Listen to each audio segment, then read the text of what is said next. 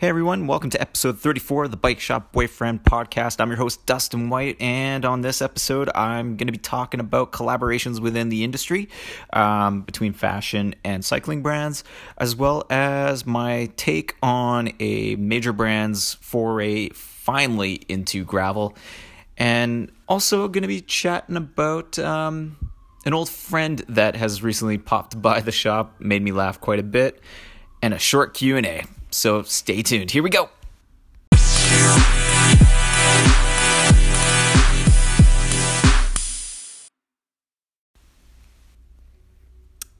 Hello, everyone. Welcome to Bike Shop Boyfriend podcast and powered by Anchor.fm. If you are looking to make a podcast of your very own, it's super easy. Download the app, set up your account, and pretty much just hit the record button and start talking. So that's pretty much the ins and outs of actually how this particular podcast is put together. On this episode, I was going to be doing actually quite a bit of raw audio and sort of stitch it together in terms of a situational slash feeling real documentary style podcast, and it didn't really turn out at all, mostly due to the fact that the escalation and pace of the bike shop has really increased in the last little bit. So much so that I can barely take out my phone to take candid snaps, reply to instant messaging that the bike shop receives, since I'm also that guy.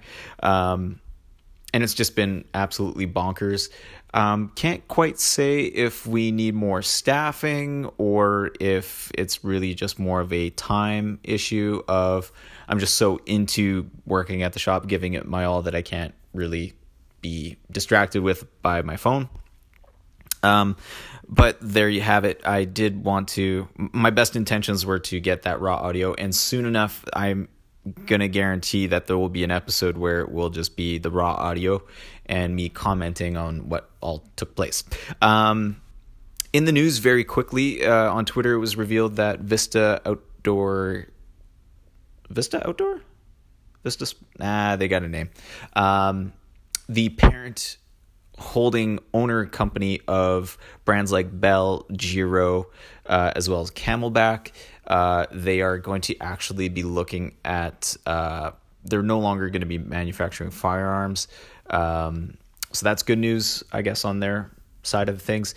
They will still continue to make ammunition, but they're actually looking to double down in terms of their investment in the brands that they currently own in the bike industry. So look forward to new innovations actually coming from those brands and actually things looking better for Giro. Again, my official position on gun rights as well as the political ramifications thereof. I, for one, did not really take much of a side. My holding stance has been that people boycotting the parent group brand, it does affect the bicycle retail portfolio that brand does own, and they didn't have a say as to who bought them to begin with. So I felt it was penalizing brands that really had no say in who their ownership was.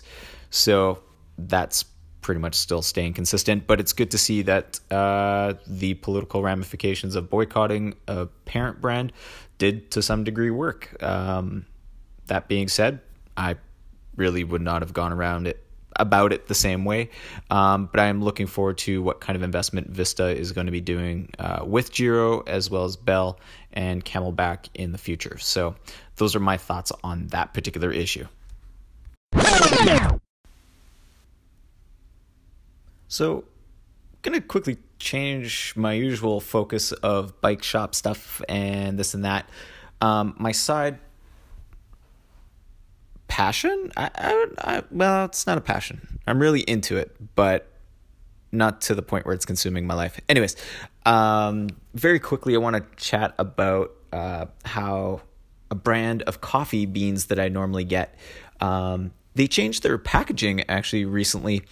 And I will say that maybe for the betterment of maintaining a whole bean of coffee fresher for longer inside that package, In terms of usability, I find that the packaging is very disturbing, and very awkward in terms of trying to get beans out of the package. However, that being said, I don't grind my beans to order / freshness when I'm making a batch of coffee.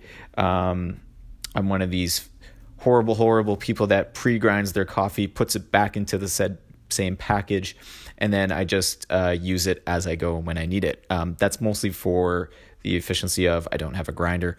I also don't have necessarily the wherewithal to make sure the grinds are... I'm not that particular about my grind, but I do like to have fresh coffee. I get small batches, and it supports the farmers and producers that make it. That being said, I did switch to another coffee brand, Monogram Coffee, as of late, just to try something new. Sometimes it's just nice to try something new. And this sort of segues into my next talking point is Trek Bicycle actually has finally come about revealing a gravel bike.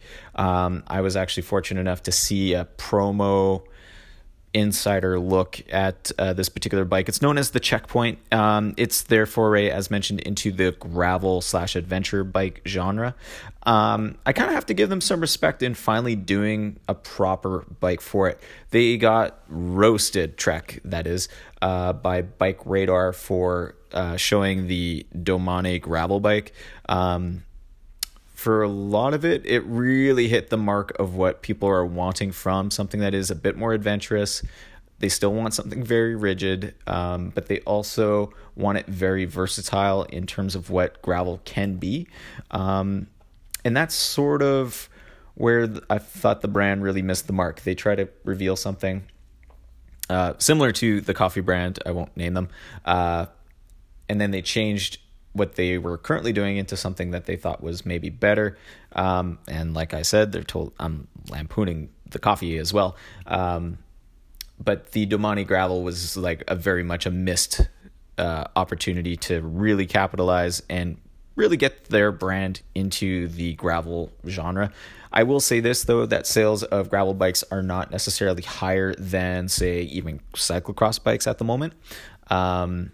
Especially in my particular market in central North America / central Canada. That being said, though, the Checkpoint does actually have more tire clearance.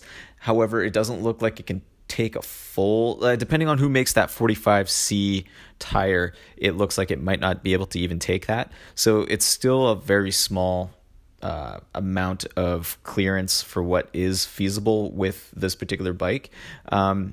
That, and I was also a little disappointed that they did not showcase the possibility of a 650B wheel standard that could fit within this bike as well. It was a missed opportunity, I feel, for their side brand, Bontrager, that they could have come out with a whole new wheel line in proportion for the gravel scene to compete against, say, Zip wheels as well as Head wheels, and also many other small producers of wheel sets. Similar to Shimano, also, as a failed opportunity to really capitalize on this sort of burgeoning new subgenre of riding that, for the most part, people that I've talked to, customers, friends, fellow riders, colleagues, industry insiders, sales reps, all those folks, they're really sort of into gravel bikes. Just for how fun it is. I got to give Trek, though, kudos for the integrated cabling. It's a much cleaner look. However, there's still something to be desired for how they addressed the handlebar to inside internal routing. If you get a chance to look at it, there's a few too many cables actually just sort of lingering in front like spaghetti being tossed in the air. Not my favorite. And then also, too, I'm very curious if they will do a 1x exclusive version, 1x11, maybe even a 1x12 should, if you've listened to my previous podcast, my speculation about a SRAM Road 12-speed coming out in the near future. I'm very surprised that they did not do like a 1x version, just that there's often a 1x version of gravel bikes out there that just really simplifies the riding experience. And actually, I think as I take this podcast out on the gravel roads themselves. I think I'm going to try and surmise why gravel is great. Not that it's the be all end all. I just want to give a little bit of a spotlight as to why. And then last point about this checkpoint is the price. For what you're getting, I'm very curious how they justified the pricing of it when a bike for the same amount of dollars from another brand, in this case Norco or even Giant in this case, it competes a little bit better on those other brands, I have to say, for what you're getting, for the look, the aesthetic, and also more bang for your buck, I have to say. Trek kind of hit the bullseye a little bit. They're within the target, but they're definitely still outside of that bullseye of nailing it with the price point. So still work to be done. I'm going to give them pretty much, if we're doing letter grades, I'll go with a B-ish. Yeah, it's a soft B. Yeah, almost a C plus even. You know what? Screw it. They're getting a C plus for this checkpoint. So that's my thoughts on coffee as well as the checkpoint from Trek. A few people asked my thoughts, and I thought I would share it with you.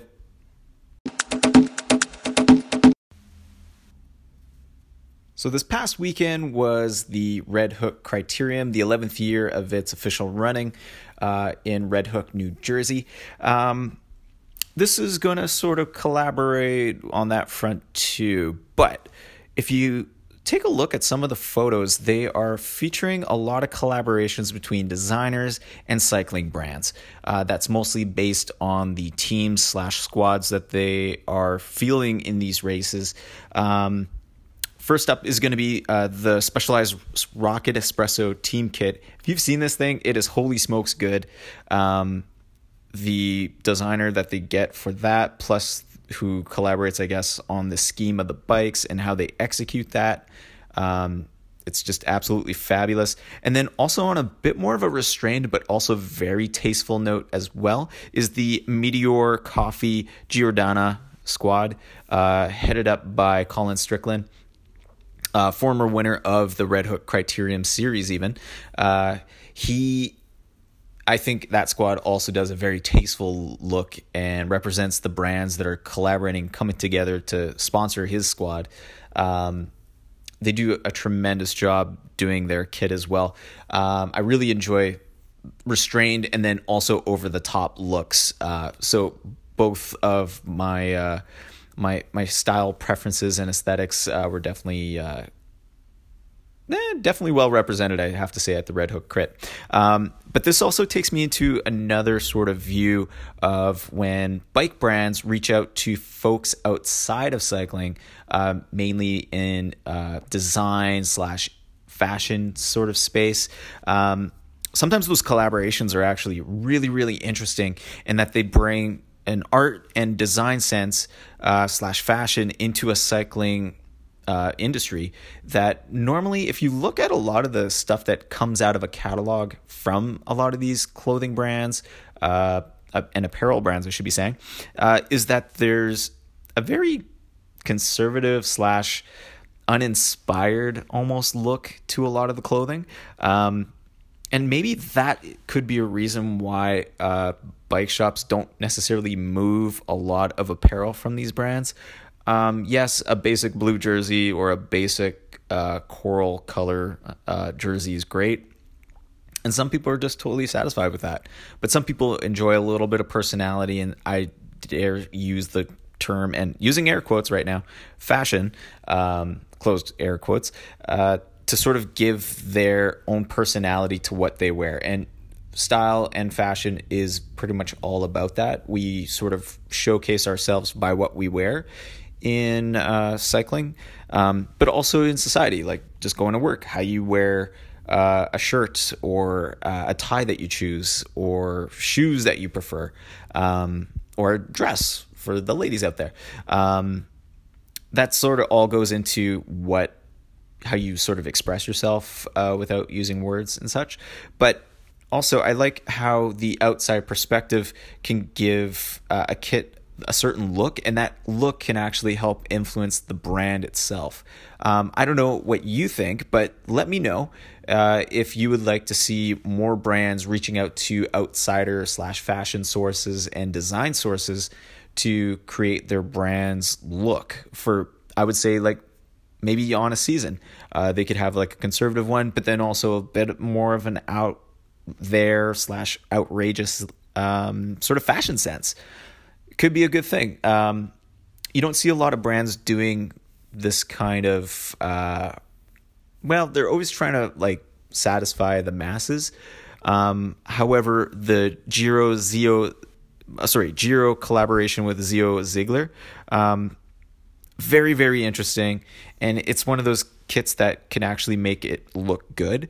And it's still cool that the pros can't even get this kind of stuff too, except if they're on like these specialized, and I don't mean the brand, I just mean like unique targeted teams that come about where they get to wear like some really cool kit.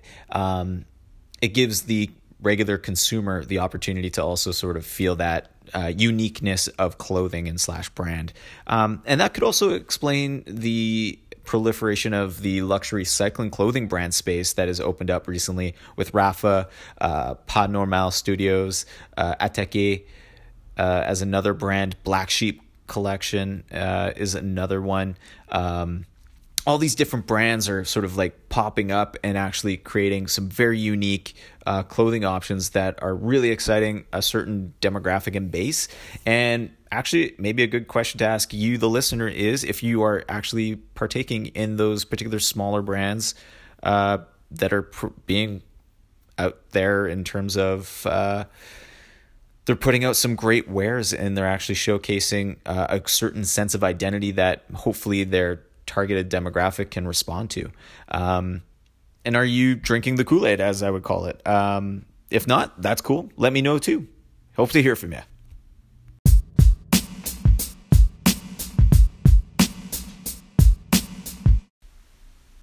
So I've been wanting to do this particular segment for a few episodes now. I feel I haven't done any kind of Q&A or Ask Me Anything /AMA type segments in a little while. Normally I devote an entire episode to these, but I just came across 5 comments / questions that I've been asked recently in the last 2 weeks that I thought I could share with you, and hopefully you can get something out of them. First up is going to be, how often should I replace my helmet? I got asked this about a week and a bit ago. The situation for this particular instance was they were involved in they weren't involved in a crash. However, they sort of were clumsy and they fumbled their helmet and it took a bit of a tumble and the helmet got smacked kind of hard on the ground. So if that's the case, my instant go-to is most, if not all, bike industry helmets, except for downhill full face mask ones, are actually single impact / single use helmets. What I mean by that is if it takes one hit, very innocuous, even type hit to the ground, or if it gets slammed or it takes a bump or a hit or a collision, do replace your helmet. It is not meant to take more punishment that way, and you may have actually compromised the helmet's structural protective capabilities based just solely on that. Industry-wise, we sort of recommend that every 3 years, if you are a regular cyclist, and by regular cyclist, we mean like you're out there 2 to 3 times a week. Also, one thing to take into account is if you are a heavy perspirer / sweater, your sweat can eat the foam that protects your head, and it will slowly dissipate and lose the thickness that is recommended for the safety of the helmet. That can slowly, your sweat is very acidic and it can actually eat away at the foam. I've seen some that look like, if you've ever seen a styrofoam cup near a fire or a flame, it looks kind of shrunken and shriveled like that. I've seen them like that when people are replacing helmets. And then also UV deterioration. If you're outside often enough, sunlight can actually eat away at the foam and compromise the foam as well over time. So all those big three factors, if you are sort of lumping yourself into any of them, I do recommend you replace your helmet every 3 years. It is an investment, but it is your head, so that's up to you. And then every 5 years, if you are just is just good for good practice sake. One, technology sort of comes about so that way you can actually get more value slash safety technology built into it. Great example is the MIPS system that is out for a lot of bike brands that make helmets. It's an anti-slip concussive membrane built on the inside of most helmets. 5 years ago, that was only reserved for the toppest end helmet possible. And within those 5 years, we've seen it actually arrive to entry-level prosumer-based helmets. And soon enough, having talked to insider reps for both Bell and Giro, it's looking like it's going to be almost invisible but built into the helmet capabilities, so that way you don't even know you bought it. It's in there, it's there to protect you and actually make you a bit safer. But that's not to give you a false sense of security for that it's going to save you in an impact situation. It just gives you a fighting chance, hopefully. So hopefully that answers the question of how often you should replace your helmet. So next question is, what's a good bike for my dad who is a senior but loves to ride? Great question. I can unpack this for hours on end, but it's really going to come down to what fits dad. Also, what is his current mobility? If he is a senior, sometimes seniors do have a lot of mobility restriction issues. So something with maybe a step through might be a great solution for him. Also something very upright, a regular mountain bike that is recreational. If your dad, who is a senior, isn't terribly flexible, the usual recreational position / neutral position that we see on most riders that get a mountain bike or a hybrid, it puts it so that way their weight is balanced between their torso weight, so they're using their hands to hold themselves up, and also their hips to sort of balance that out. You might want to favor something that is going to be a bit more upright, so that way it's really the hips, almost like as if you sat your dad or your loved one into a chair type position on the bike. That can be made with artificial means and fixes and hacks to get that position or to achieve that position. Other times the bike itself is designed to be like that right from the get. So shop around, ask your local bike shop if there's something that they would offer that could help for this type situation, and also sort of know what your loved one wants to get into. If they are not necessarily wanting to be out and about riding, I wouldn't force them to get a bike. If they are wanting to get out and riding, I would look at this type of option, something that's very upright, very non-aggressive in terms of its position, because maybe they might not be able to handle it. If they've been a lifelong rider, you might already know what kind of bike they're wanting to get, and also maybe know what kind of riding they might want it to get too. So it might even be easier than this. You just get them a newer version of what they have. And sometimes maybe even just fixing what they already have and adding maybe some new grips. If it's a road bike, maybe some new bar tape, always new tires. Those are always great options to sort of refresh a ride that they have known and loved for years. So that's just my take on what's a good bike to get your dad. Question 3, I'm considering getting a hybrid bike. Why should I get one? I find that question kind of hilarious to try and answer. If you are considering it, I don't know why you should, but my answer to this is going to be if you ride pavement / roads for about 60 to 80% of your riding, a hybrid or performance hybrid / dual sport bike is going to be a great option for you to consider.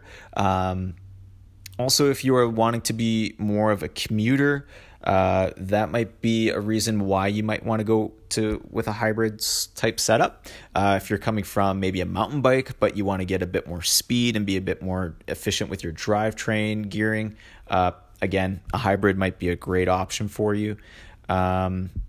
Also, if you want to do commuting on the weekdays, but you want to enjoy being a bit of a trail weekend warrior, but not get too aggressive with that being a warrior, again, a performance hybrid with a front suspension might be a better bet for you. That's pretty much how I would approach this kind of question. Yeah. Also try it. You might not even like it. So that's also a great sort of rule. If you can't go for a test ride on a bike, or get fitted before you go for a test ride on a bike, that's going to definitely be a huge indicator if the bike is right for you to begin with. So hopefully that answers your question. Fourth question, you posted on Instagram something about blowing out the crotch on your pants. Did you find a remedy / solution here? Very funny. I did post actually photos of a hole that I had blown out in my favorite pair of Levi's commuter jeans denim. They came out with this pair of jeans about 6-7 years ago.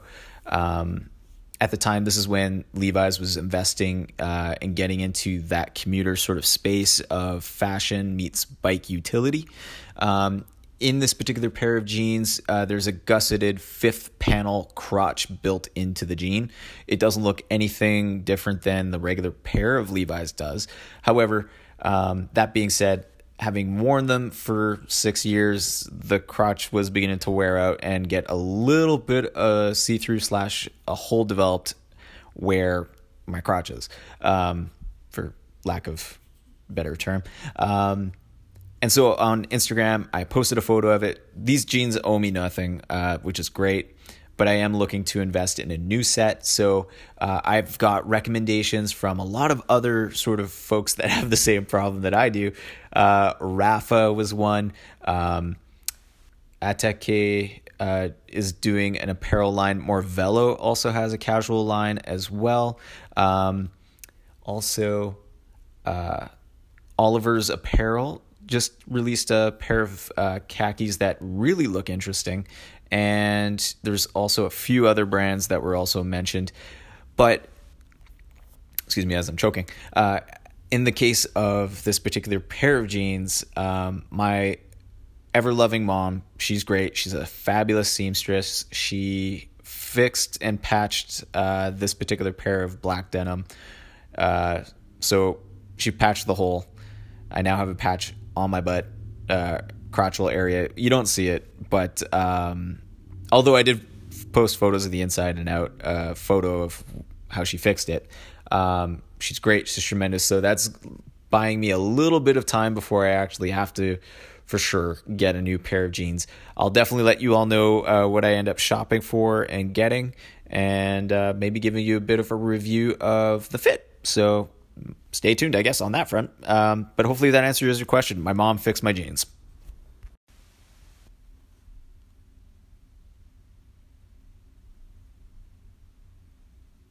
Oh, you can't hear that. Okay. I am just powering up my Wahoo Bolt to answer this fifth question. On your rides, what do you have for the screens on your GPS / head unit? Okay, interesting question. I guess I am just waiting for my Element Bolt to warm up here. Bear with me. It's a solid question. So what I have here is 1, 2, 3, 4, 5, 7. I've got 7 different fields that are being displayed at the moment. So I have my kilometers per hour speed, overall trip distance in kilometers. I have my cadence, RPMs shown. I got a time of day clock also on here, the time of my ride, and meters climbed, and the current gradient. That's pretty much all on my Wahoo Bolt. Oh, there it is. So I haven't actually taken this bad boy out yet for a proper ride demonstration. Going to be doing that hopefully this weekend. Things have just been slightly weird in terms of scheduling, last minute hiccups at the shop, and just trying to get a few professional things out of the way. But the reason, I do wear a heart rate strap when I do ride on my training rides.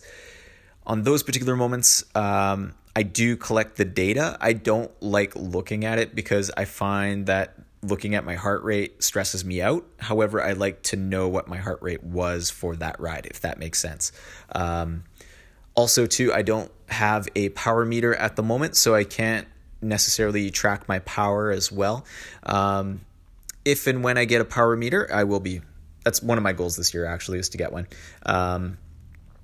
I will be tracking probably my 5-second power from time to time.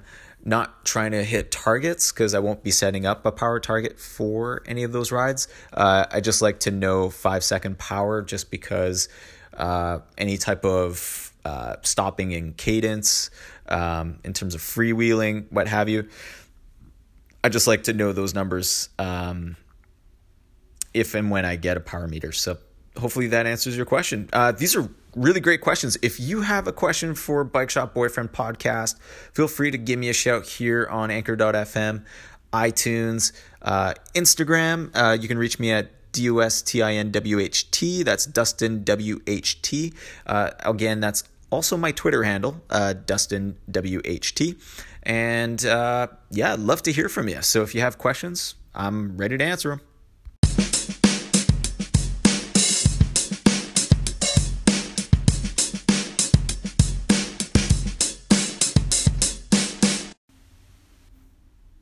So I just wanted to mention a future guest on the Bike Shop Boyfriend podcast will be an old friend / line cook from my days when I was cooking.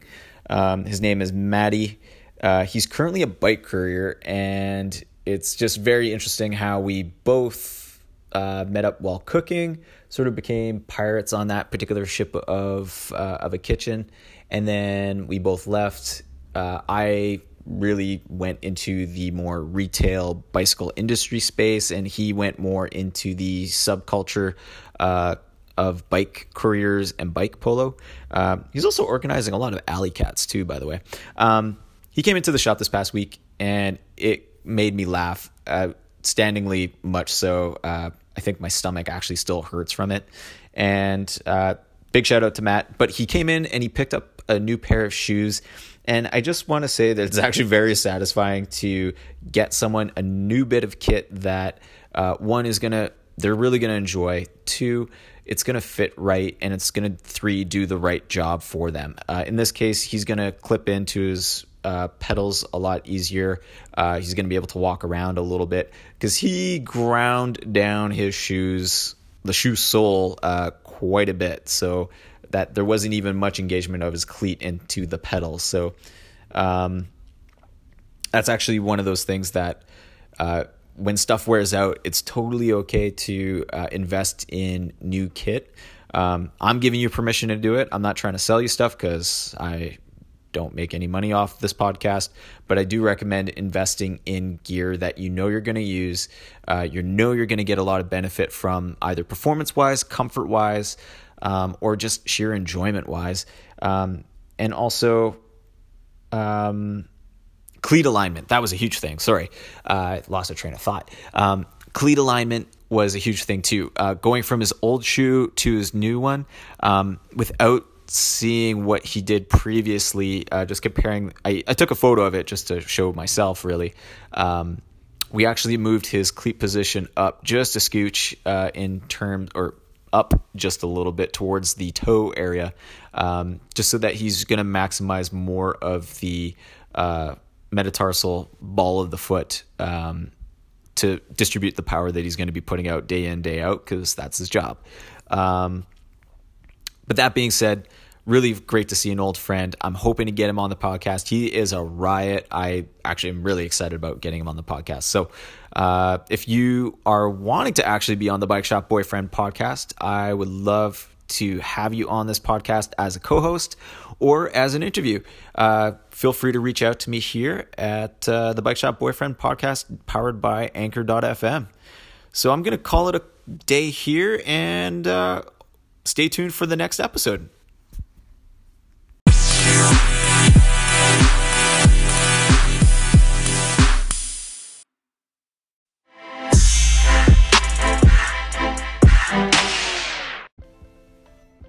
If you enjoyed the Bike Shop Boyfriend podcast, please leave a rating on Anchor.fm, either on iTunes, Spotify, Google Play, Pocket Cast, Overcast.